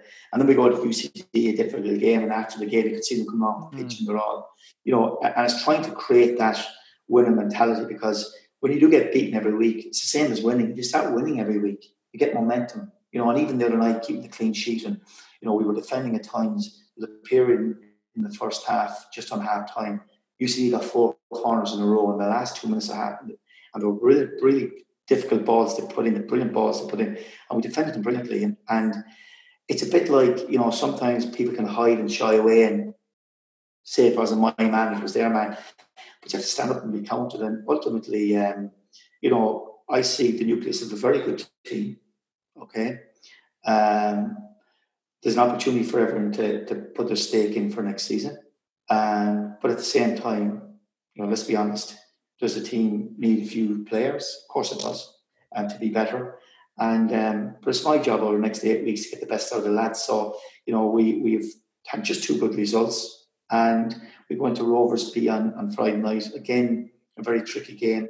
But after 2 wins, you hope the lads will have that confidence to go and play again and keep that momentum going. But wait, see where it takes you. You're being suitably diplomatic there, sort of see where it takes you. But it's a wide open league, though. I mean, that's the thing. Even take Galway out of it, it's going to be exciting either way, whatever happens. And I don't know, have you established a hierarchy, or is it hard to figure out, the stronger teams, or is it really as reflective of the league table position that it's that open? Well, I think it's the type of league, Dan. Anyone can beat anyone. I suppose a bit more different, like in the Premier Division. When Dundalk and Cork were there, we're winning most of the games, or Rovers now at the moment. And in the first division, I actually think a lot of teams are quite equal. I think on their day, and I think what's reflecting that now is that 3 weeks ago, Cavan Healy looked they were going to run away with it. They're dragged back in. Drogheda are a brilliant team. I saw Cove beating Longford a couple of weeks ago. Longford had the previous week had nearly knocked City out of the cup. Bray was a 0-0 game up here, and then you're looking at Cove have come and almost their players. Rovers B have caused a few problems. Wexford have caused a few problems. So at the same time, it's a bit like I see anyone could beat anyone. If we're halfway through the season and we're in the position we were in, I'd say yes. With 8 games to go, it's trickier because there's still a good gap there. But the most important thing is that we put 2 wins under our belt, and I want to get more wins before the end of the season. I suppose as well, you've gone from like one club city to another one club city, but that's kind of where the comparisons end. Cork's obviously a bigger city than Galway, but just speaking from somebody who's followed the club, I think my first game was in 1996. Never seen them win anything, literally nothing. They won the cup in 91. Your buddy Johnny Glynn getting the goal. That's all Galway United have ever won. Produced great players from the West, but dreams of going to Europe, whereas Longford Town, Sligo Rovers, from these small provincial towns, not to mind Dundalk. Where do you see the potential of clubs? I know Galway, you mentioned Cork. Galway has a lot of competition in terms of other sports. Connacht rugby, footballers and hurlers very strong. But is that something that you're kind of conscious of, that there is a big kind of the ceiling is quite high? Yeah, well, I think Johnny, you're right in saying that, but competition in Cork is as intense as in Galway. What the biggest problem Galway have had is that lots of Galway lads don't play for Galway. And have left over the last number of years because the club hasn't been doing well. So that's something straight away you have to rectify. And you have to see that there's guys walking out of this city at 19 and 20 and they're going elsewhere. And in the greater hinterland, we have players playing with other clubs that potentially really should be playing with a successful Galway United, but because of where we are, they're not here, and that's something that I have to try and rectify. So from that point of view, I as I said to you, I want to base what I call a greater Galway team. Okay, obviously you might bring in some outside players, but ultimately that's what I want to create here. And I see great potential. And but it's my job to convince guys not to leave Galway, to stay here or come back. And that's what I'm going to be working very hard on. But obviously, if I can show that we're going to be successful, or the pathway looks like we're going to be successful, well, then you have a chance of enticing guys back. I accept that, sometimes money comes into it. But at the end of the day, as I always say, if a fellow wants to leave you for 50 quid and go elsewhere, that's his choice. All you can do is show what you're trying to do, how the training is going to be done, how the structure is going to be done. And that's at the moment, so from that point of view, I'm trying to put structures in place that for next season, we'll be training properly. And what I mean by that, we'll be training all the time. With a proper recovery, but we'll do double sessions and giving the fellas the opportunity to look at this is where we're at. I believe we can go and be successful. Here's the pathway I see. If you want to be part of that, well, good. It may not work, Johnny, but it won't be from the lack of hard work and trying. But at the same time, because I believe if you work hard and you put the structure in place, I think you have a chance. So that's really where it's at. So I would certainly hope that, if I was talking to you this time next year, that you'd see. I hope we're still talking this time next year, no? Yeah, well, we hope we are. I'm sure we will be. But I just hope that sort of we have a team that you'd be saying that's a really passionate Galway United team. The score goals are exciting, but ultimately the team, whether it's 20, 22 players, that the bulk of them are from the greater Galway area. That's what I'm trying to achieve. It's not so much make Galway great again, just make Galway great. No. I don't but what you don't see, like, and I always say this, and I don't want to say, like, people make a big thing about age, and it doesn't matter. The most important thing is to work hard. You have to adapt your game. You have to change your styles. You have to adapt to what you have. And sometimes at the moment people think, oh, you get a pro license or you get an A license. There's your badge. Go, you're a great coach. No, it's grand moving dots around on the board. When you get on the training pitch and or you're playing in a match and there's two defenders standing in front of the way you thought the ball was going to be, you have to know how to get around it, and you have to adapt it properly and play the different systems. But, like, I suppose, everything is about adapting and learning. But the way it is that when I was growing up and when I started my career, coming up to Galway late 80s, all through the 90s, and I know you started following Galway in 96, but up to they won the League Cup in 97. Galway were always 95% Galway United people, players from the area, hard team, really good players, and if you like, for a long number of years since, players have left, haven't really played with the club, and they've had little spells, got to a League Cup final, but had little spells, but really have done nothing for a long, long time. And I just feel that opportunity, if I can put everything in place, I just feel that opportunity could be there, that you could turn the club around. That's what I'm here for. Like, look, at the end of the day, if I'm talking to you next year and we're halfway down the table, I probably won't be here. Let's be honest with you. You know what I mean? And that's the way that I go, and I understand that. Halfway down the Premier Division table. Well, look, if you were there, you take that. But certainly we're happy on the first division table. I understand the way it is. So so I've no illusion. But I believe in what I'm doing. I believe in hard work, and I believe in having good people around you. That's what we're working. Well, listen, John, it's been great to have you on. I have to say, on behalf of our listeners, we're all looking forward to Johnny Ward becoming your number one fan. I did have one last question for him, Dan. It's a very brief one. Oh, you have one last question? Okay. Stephen Kenny. Phone number Stephen Kenny, John, and just briefly to start, how challenging is it for him now to go into Slovakia? Do you know what, Johnny? The biggest problem nowadays is that right from the start, you're under so much pressure, okay? And before a ball was even kicked, there was lots of people criticising Stephen. Lots of people, were supporting Nick. Ultimately, at the end of the day, lads, let's call a spade a spade. Watching the international team for the last 10 years, we have never been brilliant. We have never scored loads of goals. We've never been a real attacking team. We've been dogged, played off set pieces, and that's where we've been at. You cannot go in and Stephen and implement a system within a couple of weeks. You just can't do that. Unfortunately, in modern football, people want results straight away.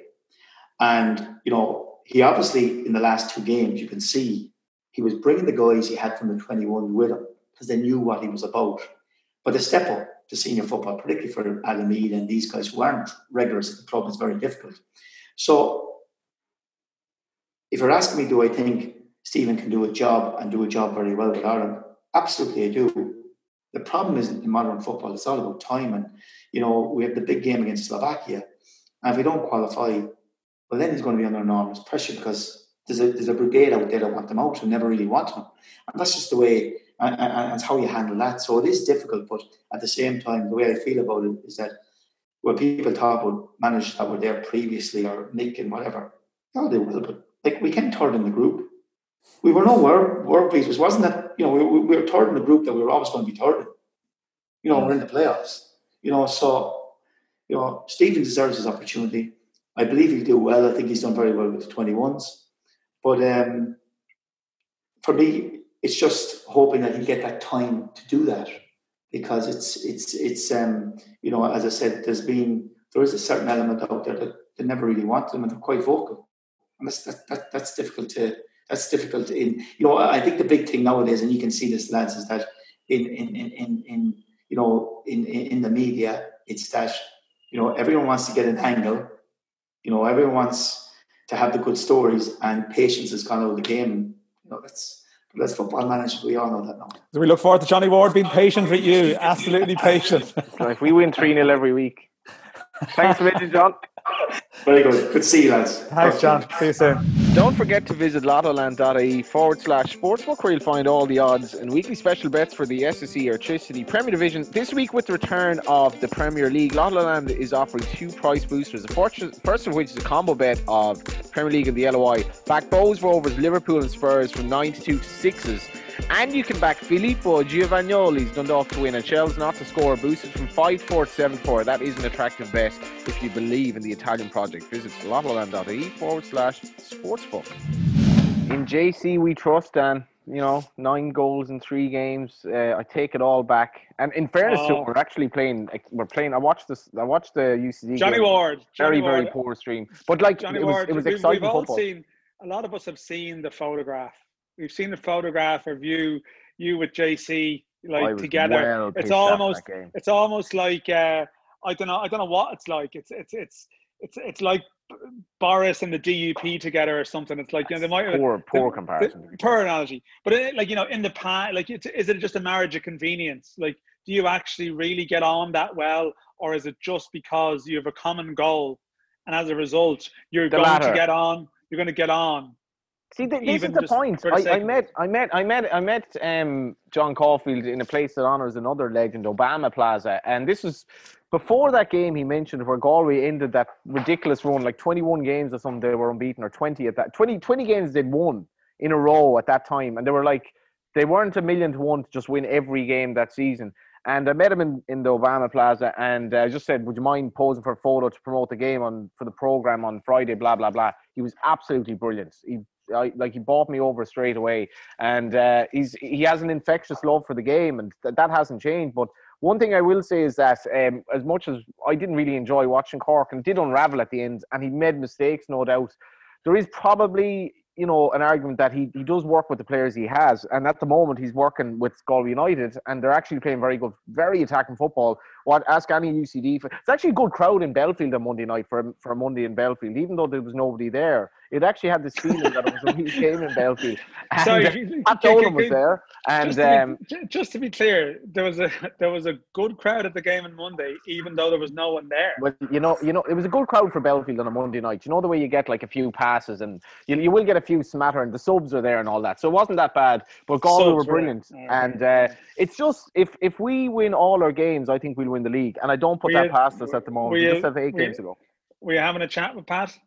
The great Pat? Oh, as I said, sorry, I didn't make the game. I asked for a pass from Galway, and they'd all used them. So I watched a dodgy stream of it, which seemed to go black every time we had an attack or scored. But exciting times, and the run that Galway have now is actually very favourable. Shamrock Rovers, hopefully Zeffy's on the bench. That's at the weekend. But then they've a good run of games, and like Drogheda lost to Cove, but then battered Cabinteely, who've now lost 3 kind of quickly. Longford don't seem that great. UCD were battered by us, despite the fact they're 6 points ahead of us. Anything could happen then. It could. I mean, it's definitely a wide open race, I guess. So we'll see how it proceeds. But let's hear from Ronan Finn, perhaps. It may well be that the Premier Division title race is more clear cut, although I suspect a player of his experience will not speak in those terms. So, let's hear from Ronan. Ronan Finn, how are you getting on? Not too bad, Johnny. How are you? I'm good. It must be, in terms of your career, this must be right up there with the most exciting kind of time in it. You've had a long career, but I don't know. How do you sum up after beating Bows on Saturday? You're obviously on the cusp of a big game in Europe, and you're top of the table. Yeah, I suppose, listen, at the moment things are going well, but we're not getting too far ahead of ourselves. Football's like, it can unravel so fast, and listen, we're managing games quite well. We've a good return from points. So listen, no, things are going well. We're training hard, but genuinely, nobody's getting carried away. No one's thinking too far ahead. You say all the right things. Well, the group is very strong. Trust me, it is very, very strong. But we haven't won a league, so I think it's disrespectful to be thinking anyways beyond the next game. And for us, genuinely, Cork on Saturday is such a huge game for the football club, because we just got to keep momentum. Momentum in football is very important. Well, this is the strange thing. How well have Rovers actually played this season in terms of your potential? Because as you say, you're managing games and you're winning games, but you're kind of scraping through games to an extent. And obviously, you've maybe slightly kind of ridden your luck in the odd game here or there. But is there more in this Rovers team, I suppose, put it a nicer way? Say they take the 0-0 with Pats, for example. I thought the first half was as good as we've probably played in terms of, but the game was 0-0 at half time. But we played some really, really nice stuff. Should have been going in maybe 2-2 up, but we weren't. Teams are definitely like dropping off us, trying to,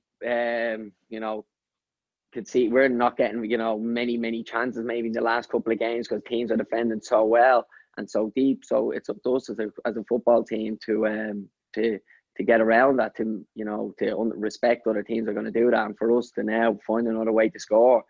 Teams aren't really going toe-to-toe with us as of late. But listen, that's part of football, and you've got to find another way to score. Is that frustrating? Sorry, Dan, is that frustrating that essentially, I don't know, half the time, maybe 2/3 of the time, you are playing a team that's effectively parking the bus? No, because I think it's a respect, to be honest. Like, we've got to this stage on the back of playing some really, really good stuff. And I think you kind of, as a group, we looked at it and said, listen, teams weren't doing this to us like 12 months ago, but they are now, and they're doing it for a reason. And the reason is we've been playing some really nice stuff and, carving out a lot of chances. So now it's come to a stage where teams have changed their game to play against us, and now it's up to us to find another way. So you take it, as a player, you can't get frustrated, because part of the game is defending, and you got to respect that the other team may come to tally and be happy to take a 0-0, for example. But for us as a group, we've got to be better, and we've got to work on that. We have been working on it, because over the last couple of games, it showed that teams may just drop off. And for us as a group, we've got to be able to come beyond that. Ronan, I was listening to your manager speak after the game at the weekend, and you're one of the players in that dressing room that has won a league before. You know what it takes. And as you said, you've got a reputation as a really good football inside. But is there also that satisfaction sometimes in winning that game where you just have to grind it a bit? That coming off the pitch, on Saturday, we've worked for this as a group, and it may not have been in the way that your team has met its reputation, but as players, that was big. That was a hard fought and win the weekend. It was a really, really tough game. I felt it coming off the pitch that you earned your 3 points on the back of both. Both are good side. They're there on merit, and we 100% respected them. We know they're a good side. We know they're dangerous. Over maybe we've learned from the derbies in the last maybe 3 years, 4 years, that they're different games. And I know it might sound silly, but unless you're playing them and playing a lot of them, they are different games to what just another League of Ireland game is about. And maybe 18 months ago, we were trying to maybe play out in the back and being a bit naive, inviting a high press and getting done. Mm-hmm. Derbies are about winning, and at this stage of the season, it was a huge 3 points up for grabs, and we probably didn't play as much as we played in, say, the European game the week before, where it was a lot of playing out from the back, patient build-up. Against Bohemians, we were happy to go direct, we were happy to go Darren, we were happy to play off second balls and be up in the game. It was I remember playing under Michael O'Neill, and that was a really, a tactic to an extent, that you play higher up the pitch, you get the ball forward, and you pick up second balls, and you manage the game in the final third. I think when we managed the game in the final third, we actually still played some nice football, especially in the first half. We got our goal. Second half, we definitely maybe sit back, but I would say we rode our luck. They had a couple of chances, they had a couple of shouts for penalties, but other than that, I don't think Alan really had a massive save to make in the game, and ultimately we won the game 1-0. Even that early goal, you've had some games recently where not getting that has almost built pressure on you within the game. That must have been a discussion before. Was it just to really start strongly? It's funny you mentioned that about the high press at the time. I'm thinking I assume, are you thinking of that game in Tallaght where Lee Grace gets sent off, and you had you invited pressure maybe at the start of that game by playing out your own half, and you just mixed it up a bit basically here. But maybe the game in daily mounts where we give away 2 penalties in the first 15 minutes. Listen, whether it's us as a group learning that the derby is just essentially a slightly different game and you have to manage the game. I think it comes with experience from the group that, you know, we're managing the games better. The last 4 derbies, we've won 4 of them, and like probably all by small margins. But listen, we've come out on top, and that's ultimately the difference. Derbies aren't memorable games. They're never football and classics. They're never 2 teams sitting off each other, letting each other have the ball. It's about 2 teams really wanting 3 points, regardless of how they get it. And for us, that was evident last weekend. We managed the game. And ultimately we came out on top. Just in terms of this year's title race, right? It's obviously very different to any other one because, normally you'd be coming off the pitch on Friday or Saturday, sorry, like, the cheers of the crowd, and there'd be a different type of energy maybe around it. Like, are you still aware though of the sense of pressure that's building? Not pressure, but anticipation that's building amongst fans, or in a strange way, are you insulated from it a bit because you're not coming off the pitch every week. You're not hearing the chance of things aren't going well or whatever. Like how are you finding it, this closed doors experience? Because it's still big, it's still a medal, it's still everything, but it must be a different type of experience in some strange way. Or not. Of course it is. Listen, we all want fans at games. We all love, the South Stand now, the energy they bring us. And the fan, one of the last games I remember before lockdown was the Dundalk game, and it was just both an unbelievable occasion in terms of numbers of crowd, numbers of the attendees, but also the game itself was a very technical, high-level football match, and it was a great spectacle for League of Ireland. On the flip side of that, like you said, there's still everything on the line. Nothing changes. There's still a medal. There's still, European Champions League football at the end of potentially, if you are whoever wins the league, that's all remains the same. So listen, we all want fans there, but you can't get you need to get over that, because if you're using that as an excuse, everyone else can use that as an excuse. Nothing changes. For us, you just got to manage it, and I think we've coped quite well. We've been managing games, and I think the derby again was another example where we just, we saw it out. Listen, whether fans were there or not, whether they would have helped us, they could have got frustrated the way we were playing, to be honest, that we weren't pushing on. We weren't looking for the second goal. As players, we were probably quite content to go, okay, we're 1-0 up, come break us down. Maybe if fans were there in the background, they maybe not be as acceptable as that, and they'd have been pushing us forward, and who knows, listen, it could have been a different game. But in the context, no fans, you have to deal with it the way you deal with it. It sounds like slightly stalkerish, but I did take notice of you coming off the pitch on Saturday, and you were like, I think it really gave you massive satisfaction, you personally, that you just got over the line, and also that you've gotten over another close game against Bohs. You've turned it around against Bohs, and I'm contrasting this to you when you joined Rovers and it wasn't going so well and you left Dundalk. Was there ever any regret that you'd done what you did when things weren't going so well early on and Dundalk were battering you in games, beat you 5-2, and Tala and Ronan Finn looks like an idiot because he left Dundalk for this? I got huge satisfaction winning that game last week. On the back of it was, a top of the table clash between 2 Dublin clubs. And it was a big game. You can't get away from the fact that, listen, we are coming to the business end of the season, and it was a big game. So I make no bones about that. It was a big game. Huge 3 points for us. Now we've left that behind and we're preparing for Cork. On the other personal level, not at all. I mean, never once have I regretted that decision, purely on the basis that I knew leaving that it wasn't something that was going to happen overnight, because listen, I knew the group in Dundalk was very, very strong. But I also knew from speaking to the gaffer, to McPhail, to Glenn, that the group, it wasn't going to happen overnight. It was a project that was in the pipeline, that they would, listen, nothing like the club that where it was to when I joined to where it is now is like, it's a really different dressing room. The manager has signed unbelievably well, but listen, it takes time, and Dundalk were so strong. You got to respect that at that time, and they still are a very, very strong group. So I mean, for me leaving, it was never going to be instantaneously. I knew, you know, you're going to have to be wait. But listen, I'm still waiting. Listen, no one's getting ahead of ourselves. We're far from there yet. Still a long way to go. Winning the cup last year was a real plus, a real bonus for the group. You know, it definitely gave us that confidence gives you that taste also of silverware, of winning. And that spreads into the group, and all of a sudden you're bouncing back into pre-season kind of with that hunger to go again. And that's in the group, you know, because if it wasn't in the group, the manager, like, he's so astute, he'd pull it up on it straight away, like thinking you're better than you are, thinking you're ahead of yourself.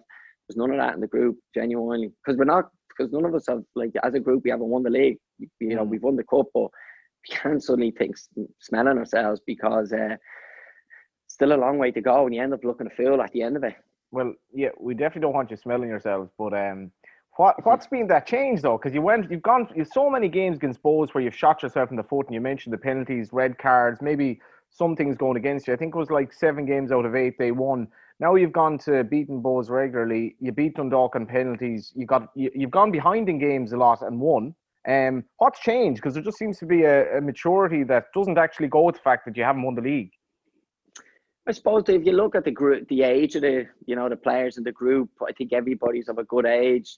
You know, we've got the kind of first division sides. That's a great model for bringing young lads through. But the first team, the squad that we have is of a good age. They're definitely of good experience, and definitely I think winning the cup last year gives players that confidence. Maybe beyond last year, before that, players hadn't got maybe a senior medal, but now all of a sudden you have an FAI Cup, and you want more of it, which also you've earned that. You know, I think we worked hard that day. The cup final, thought we had a better side, and definitely I think coming up against the Dock on that day, beating them, you know, ultimately it was on penalties, but I thought we had a better team, and it definitely gave us that confidence. Then we skipped into pre-season. We started the season really well, but listen, I can't get ahead of it. I can't say too much because there's still a long, long way to go.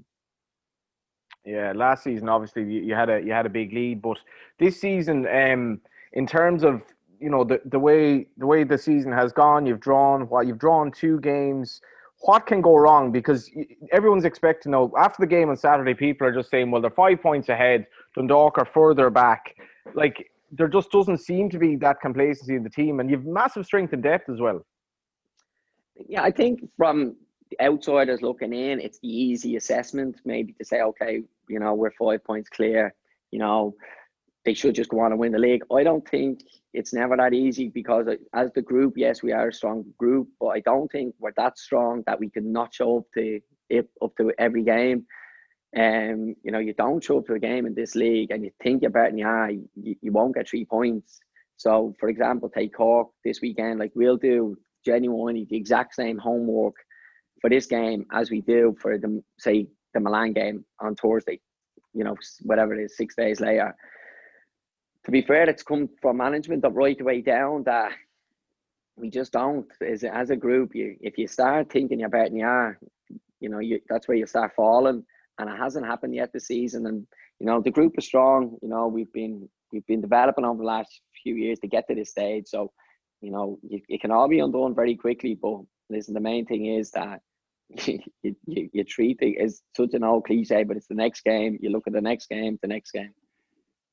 Yeah, no, I mean, you can sense that that's the mode. And I suppose the games are spaced out a bit more as well this year. You know, we don't have that sort of 3 games a week mode, so you can probably concentrate. But listen, and I know that this year mode, it's funny, I see Rovers there still obviously advertising a big program for the Milan game, and there's a big push. But I guess as players, like, you have a big game coming up, normally you have people onto you about tickets and stuff like that. You actually don't have that. Like, you know, this time that it's not in your head in the way that it might have been in normal circumstances. Yeah, because I suppose a huge game on the horizon. Listen, you can't get away from the fact that the Milan game is a huge game. Genuinely, I don't want to sound boring, but the group hasn't been spoken about. But you're right, You won't have people ringing you saying, listen, can you get me a ticket? If you won't have family members going, Rona, can you get us a mascot for niece, nephew? Whatever, yeah. So that's things like that actually is taken away, whether it's a good thing, whether it's a bad thing. I suppose that's football, and you come up to a cup final, the FAI Cup final last year. You have your phone. Listen, can you get me a ticket? It's a 40, but at 50,000, see, I'd get your own ticket. You know what I mean? Yeah. Okay, Ron, calm down. No, but that's gas. Like your friend of mine who wouldn't traditionally come on a Friday, but listen, I suppose that's football. They'd all have showed up next week against Milan. They'll all show up for the cup final, but you're right, that element is taken away, and it will be. Listen, when that game comes, it will be. I've played in European games where there is massive crowds, and you really do feel that energy. But now this next Thursday when it comes around, will be slightly different. Just in terms of you go ahead, Dan. Sorry. No, I was going to say, Ronan, just in terms of your own, you might have been asking the same question, Johnny. Ronan, in terms of your own development and your second spell at Rovers, like you would have come to the club as a midfielder, you know, and would have been very much viewed as a midfielder, and now you've evolved in this sort of right wing back role. Like, how have you found that sort of transition? I mean, I think was it one of the first times you might have played it would have been against Michael Duffy for Dundalk, and people thought it was something for a particular game, but actually it's become a bit more of a regular thing now. Like, how do you actually enjoy the football challenge of it? Yeah, listen, obviously, traditionally, I've always been a midfielder. I still class myself as a midfielder. But I suppose the way my body is, it would allow me to play wing back. But it also then helps us maybe get more players into the team.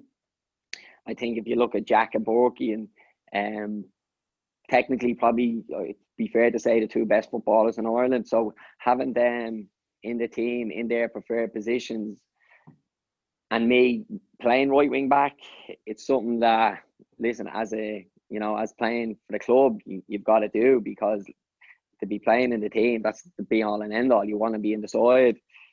So I mean, traditionally, yeah, I would have always played midfield regardless of age or whatever. But because my body allows me to play wing back, the manager's spoken to me on it, and he feels that I could still, be very beneficial to the team from that role.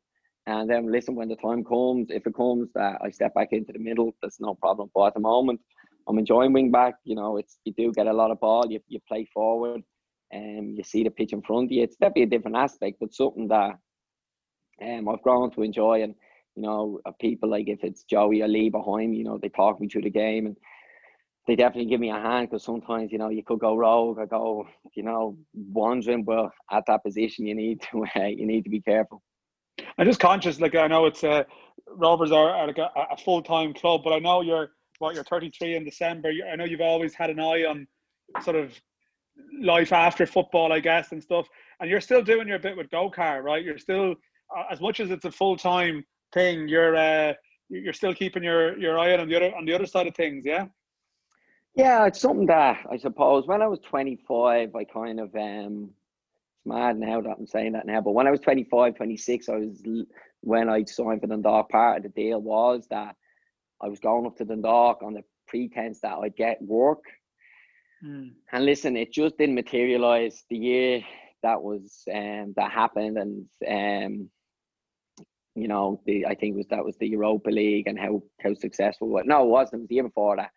But it was still a very, I took it that year, and I just said, right, I'll play full time for another year.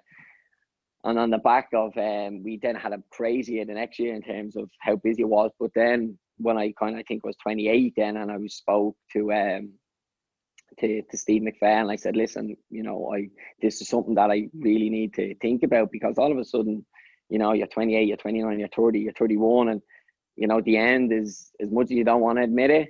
Like for other players, everybody's body is different, but you got to be honest, it's not a million miles off. And all of a sudden, I'd done my degree in UCD, but that was when I was 20. So, and many graduates have come through UCD between now and then. So all of a sudden, you could be going into a market of when you're 34, 35, and yeah, you've had a great career and you've had great experiences, but you're going into a business world with no experience. You're going in competing against graduates who are fresh out of college, or you're going in with people who are maybe of the same age but have a massive experience behind them and dealing with whatever industry they were in. So it was just something for me that was important, but also it was something that I didn't want jeopardising my football. So in fairness, Jonathan the club chairman. I had a great relationship with Jonathan before Jonathan Roach, yeah. Yeah, before I went to Dundalk, I had a brilliant relationship with Jonathan and all, and the lads and behind the scenes at the club. So when I was coming back, I spoke to Jonathan, and Jonathan, there was a role within Go-Car, so Go-Car is owned by Europcar, and Jonathan's general manager, and it was I haven't looked back, to be honest. I'm still in the role now, thankfully, and I'm enjoying it. It's nothing that it doesn't take away me football. Obviously, with Jonathan, being my boss, he gives me that bit of leeway. But on the flip side, that I can't take a piss, because you do have a role here. You've got responsibility within the job that you need to whatever it is, but different weeks being different challenges, but you have to do your job as well. So it's a bit of give and take. And listen, Jonathan's been quite happy with me progress within the company, and I'd like to think he's been happy enough with the football as well. So no, it's going well. I enjoy it. It's great. It's a good role for me. But what are you actually doing, and like, how do you manage it then? Is it just sort of, because obviously I suppose again, just normally you're talking Friday, Monday, Friday, and the fixture list has been a bit different. This year has been a bit different. So like, do you sort of manage your hours accordingly, I suppose, around that? Yeah, like I suppose on the back of a lot of people are working from home anyway. So within the company, I'm in the office now, but listen, it's quiet because a lot of people are still working from home. So now, like, generally, listen, Monday's always a difficult day to get into the office because it's a double session. Tuesday, you would be in the office in the afternoon. Wednesday, you'd be off, so you'd be in the office all day. Thursday, you'd be in training in the morning, in the office in the afternoon.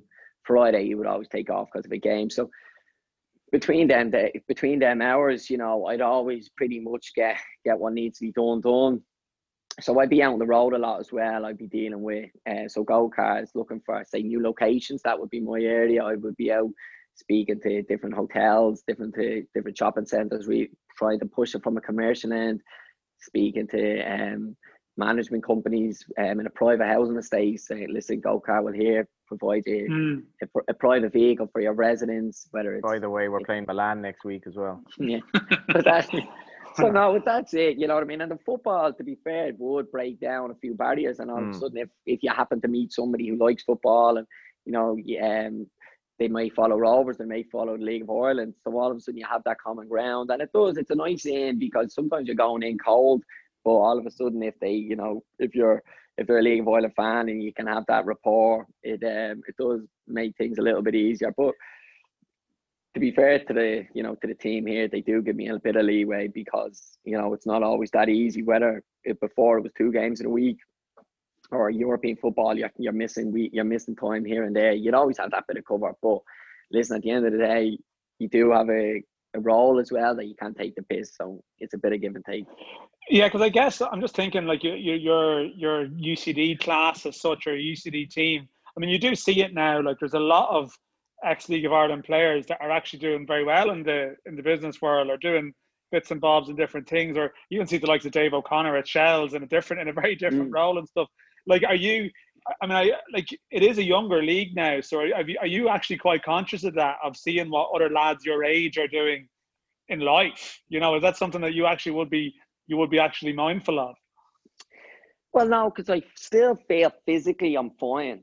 If I was physically not fine, and I was starting to see people run past me, or if I was looking at the stats that we'd get after each week of games, and suddenly my stats were lower and lower, then I'd be starting to panic on, right, the end is coming for me. I don't think I'm there yet, because the stats will back me up.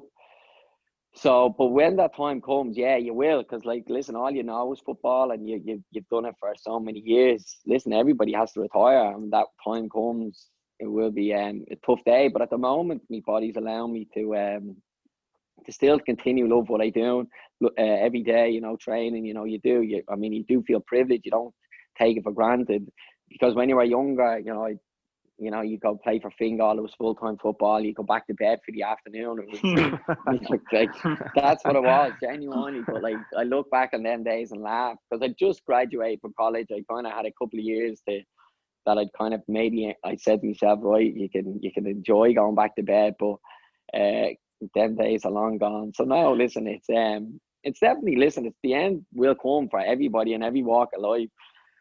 For me now, I'm definitely not there, but I'm continuing to plan just because that's how I was raised as well. Like, I mean, it's a short career, but like I'm enjoying it right now, and I want to continue to enjoy it. Yeah, to be fair, not a lot of lads actually go out to wing back later in their career. You must be in okay shape. That's what I was going to say then. They tend to start coming in and playing in front of the back four or something like that. You know yeah, what I mean? like is that you've kind of is that you're too good not to play in the team, or is that you actually have looked after yourself that well in your career? Now, if it involved sleeping during the day a lot, maybe that's the answer. But I'm genuinely wondering. You don't get 33. You're going to be 33 this year. You don't get 33-year-old wing backs, particularly at the best team in the country. Yeah, I think a lot of it is about looking after yourself. But I think genetically I've been lucky as well. Like, I mean, I think that plays a part of it as well. I would have, older siblings that are still in good shape, and I kind of maybe knew that I'd still be able to go later on in life. So, but I do listen. I take care of myself as best I can. Listen, you're training every day, so you're giving yourself the best chance possible to be in the best shape you can be. And the intensity in training is actually very, very high. So, I mean, you've got to be at it each day to maintain that level of fitness. But no, listen, my brothers, sisters, they're in good shape. They're older than me, so I kind of knew that I'd have half a chance. Good. So, listen, Ronan, just final question, actually, before we let you go. It's funny you mentioned that experience that you have.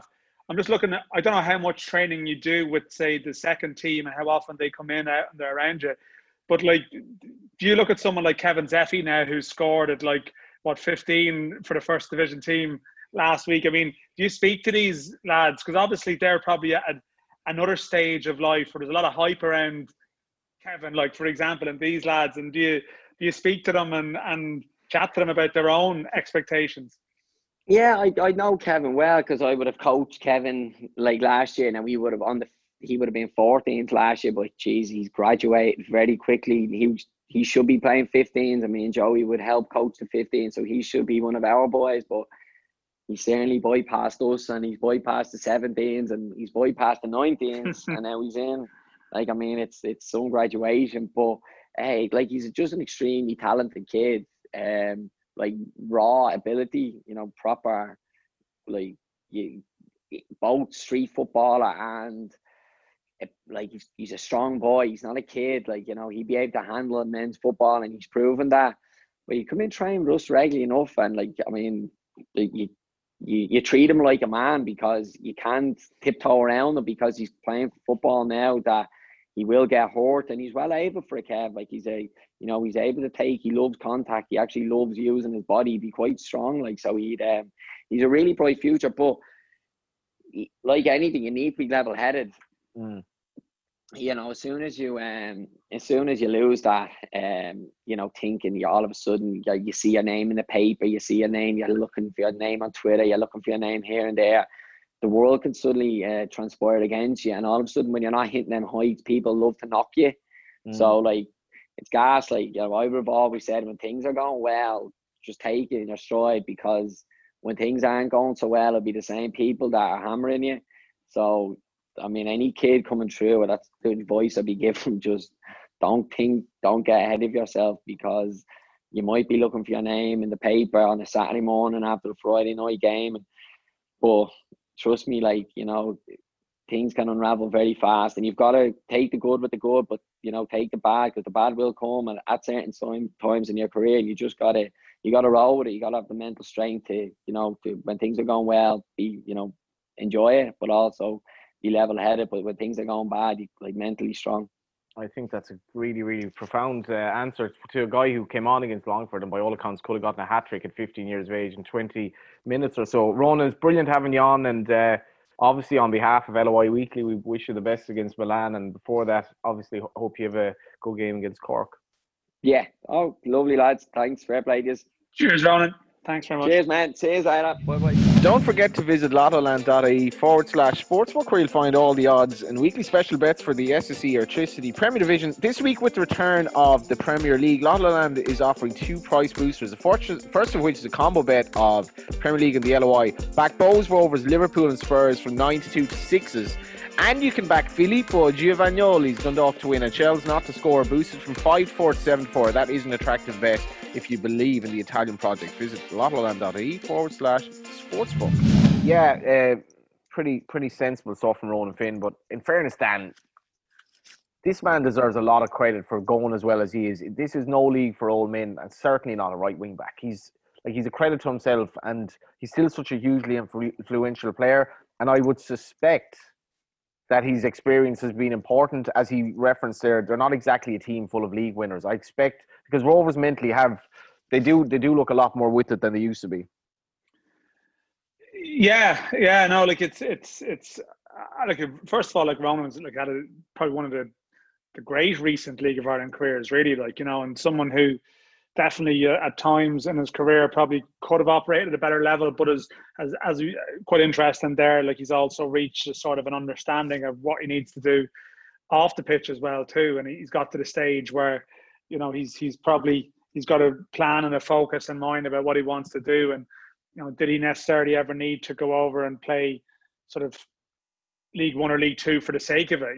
Listen, I'm sure at times, when he was younger, that might have appealed, if the right move had come up and he had opportunities to go away, probably around the same time that Sean Williams did, who's had a terrific career, So it's a funny one, but like he's a sort of a multiple league winner. I suppose he is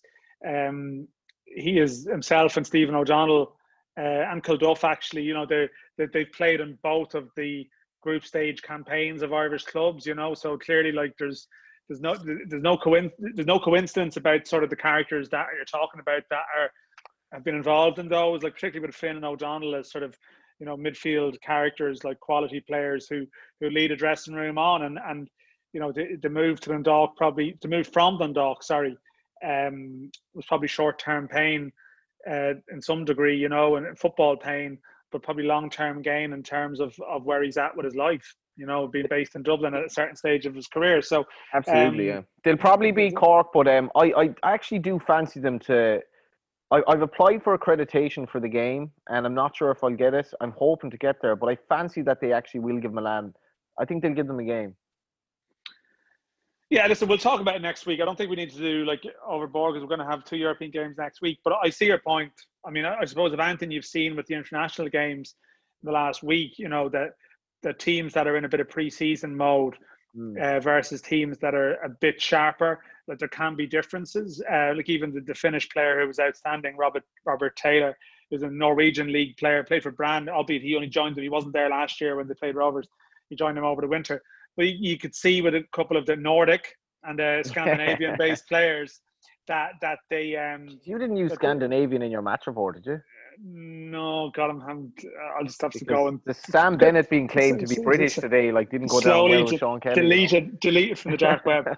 Anyway, but I think there possibly is a point that what you have with Rovers, that they're a team that does try and keep the ball. So I guess if you have a team that's in pre-season that's a bit sluggish, and they're just like, oh God, we're coming, and they're just pinging it a small bit. Yeah, I can see how they can be competitive, but we'll talk about it next week. They're also, I presume you're going, yeah? They're top class professionals. They're going to be well conditioned. Yeah, I would assume so anyway. So, it's still a big event, but obviously there's an element of a small element of anticlimax about the build up, because you don't have that ticket rush and all that goes with it. But we'll talk about that next week. I suppose this week it's weird because Dundalk didn't play last week with the internationals. I'm going up to Dundalk Shells.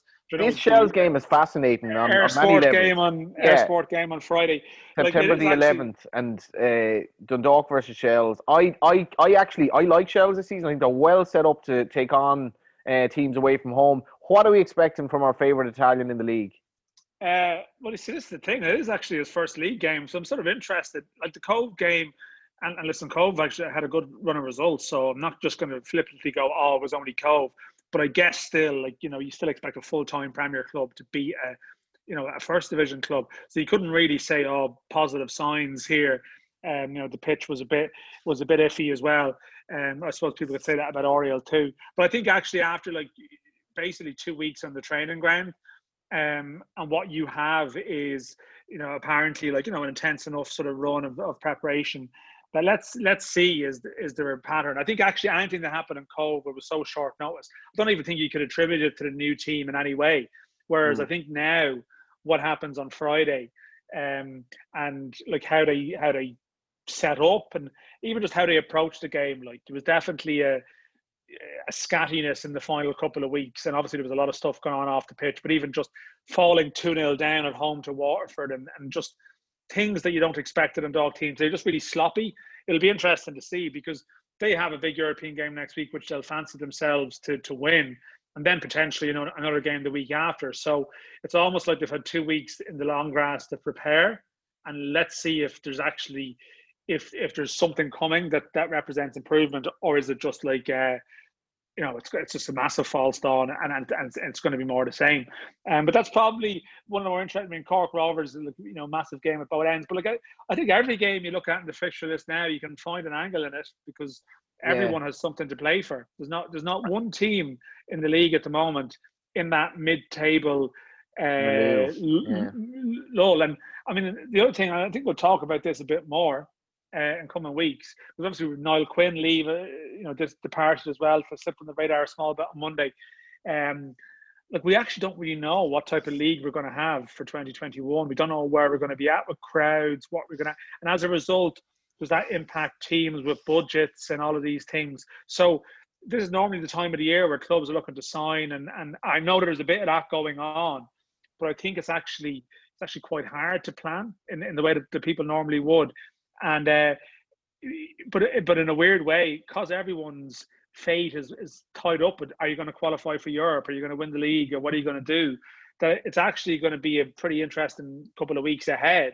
Absolutely, where a lot of things can happen, but we'll have no shortage of things to discuss. And we can talk about the European games maybe next week. Well, the games this week, Bohs against Waterford, it's just fascinating that all these games matter so much for both teams, and that's going to be basically the case for the rest of the season. Every game more or less is going to matter. Bohs against Waterford, who shouldn't be unnoticed, have done really well in some respects under John Sheridan. Dundalk Shells, I wonder how Shane Dawson, I don't know if he's presenting. He was presenting, maybe he's presenting Davy last week. One of the most partisan characters you'll ever get in the league. So if he is presenting that game, remember that you're not a Shelbourne fan for the night, Shane. You're representing the League of Ireland and you're representing Éire Sport. Well, coming from me, that's a bit rich considering. Anyway, Cork City versus Shamrock Rovers on Saturday. That was just everyone just got the worst TED talk of all time there. Yeah. The boy Dawson, the last time I saw him, last time I saw him at a game was when he was in tears in United Park, but he did a great job presenting on Saturday. He's presenting debut. Pats against Sligo, I don't know, Dan, I just find this fascinating. And then obviously Finn Harps, Derry City. Pats Sligo, I think this is the type of game, if Pats win, it could be the kind of U-turn their season needs. But Sligo win and they're thinking we could actually finish second here. Yeah, it might just be a draw then. In that case, it could be a draw. Let's predict a draw. It can go in any direction. But Cabinteely would expect we'll get back to winning ways at home to Athlone. Wexford play Bray. Galway versus Shamrock Rovers. Second team Cove home to UCD. Longford had a massive game there in Longford, and that concludes the fixtures this weekend. Big games all around, Dan. They all are, yeah, and. We will have plenty to pour over next week. We've had two good chats with the lads this week anyway. Two senior figures in the league, Caulfield and Finn. So you were playing ball beforehand as well. It's funny. Ronan Finn was on about how his body hasn't let him down yet. At what point did you feel like I can't do the things I used to be able to do? Because it is quite I came back from lockdown. 14. I was 14 years of age. Yeah. I was going to say 32 or something, but I can see. Didn't cruciate when I was 23, but it was probably that was the end of that. Yeah. Good to hear from you as ever. Great to hear you. Great to hear from you. Listen, we're about 38. I've just turned 38. You're about to go 38. So we have an affinity towards the older guests. So I think it's good to have two relatively someone older and someone who's born in the 80s. Kevin Zeffy, to be fair, he's 15. Now I haven't seen him, but the game in Tala, half the chat before the game was on about the Longford game against the second team the night before, because this kid came on and everyone was like, this is a bit ridiculous when you think about what age he is. And he could have gotten a hat-trick apparently. And I was like, Jesus, how, I haven't seen this kid. I know you've heard a lot about him. I don't know. It's mad. It's I remember when I was 15. He was born around the time, 2005. What were you at then? My life was already going downhill, at that stage. So I was, 23? So, I had a great future behind me when he was born. I don't know about, you were 23. What were you? You were just coming out of UCD, scrapping a living with various organisations, I suppose. Yeah. Anyway, Look at us listen, now. look at us now. Let's finish the show, Johnny. We're done. We'll be back next week. That was episode 90. But there are limits to your life.